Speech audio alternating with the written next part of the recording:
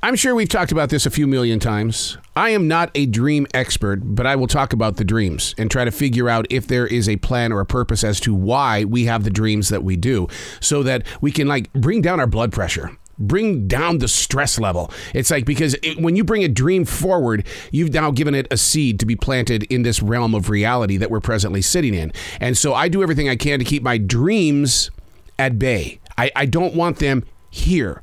But sometimes these dreams are so powerful that my subconscious mind is saying, you got to talk about it, dude. You got to get it out there, because you're not the only one that's having this dream. And there's going to be somebody who's going to trip across this somehow, some way. Maybe they're messing around on Google or Yahoo, and they're going to say, my God, I've had the same dream. How can we make our way through that storm? But I am no dream expert, but I do place a lot of energy in trying to understand what dreams do and why they do what they do to each and every one of us. And the thing is that I blame myself for this, because my meditation is Nidra, and Nidra is about letting yourself inside your thinking process, allowing all things to slip free of you. And in those moments of release, all of a sudden, the mental images begin to appear inside your mind. You never go to sleep. What happens is that you allow the universe to move through you. And for a lot of people, that is so far over your head, and I do apologize for that, because I want to keep this as simple as possible every single day that we meet. But if you ever want to study something about letting go of the things that are trapping you, I want you to look into Nidra, Nidra, and I want you to understand the history and the process of what Nidra is, so that you can walk a more peaceful life. Hey, it's Arrow. This is The Choice. This is what I was writing while the sun was waking up on a brilliant new day. We're reading from June 9th, 2022. Monsters in my dreams last night. Monsters? That's not me. Why would I have dreams of monsters? Well, I had to do some research. And research shows it's caused by fear, it's caused by troubles, and it's caused by a disturbance. Although they don't exist in real life, these things called monsters, what they do is they reflect a disturbance.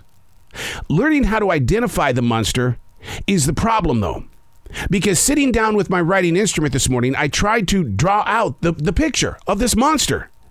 I couldn't, because I left the monster there. I just know that I have the after effects of being face to face with a monster. Yeah, it could be the result of the raccoon trap outside my house. Yeah, I got a raccoon living in my attic. And here's the thing. I'm such an animal lover. I mean, big time animal lover. And it moved in. They replaced my roof, but they didn't replace a certain part of my roof, so that it moved in. And everybody's going, you got to get rid of that thing. It could have rabies.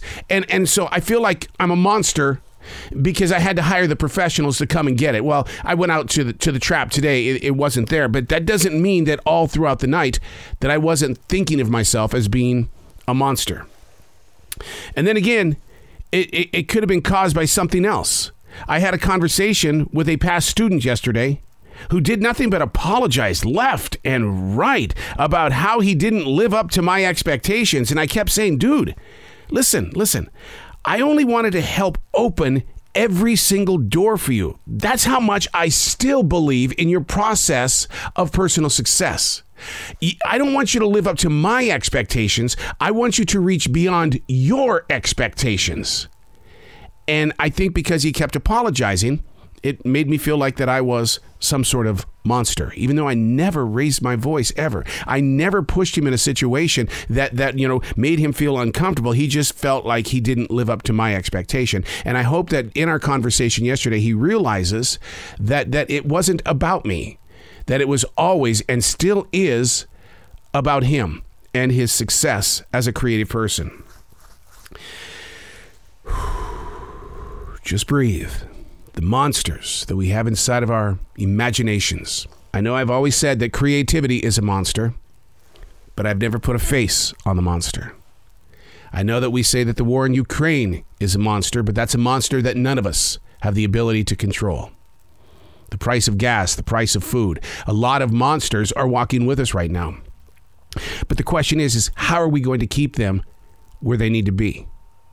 And that is through awareness. And that's the reason why I wrote about this today.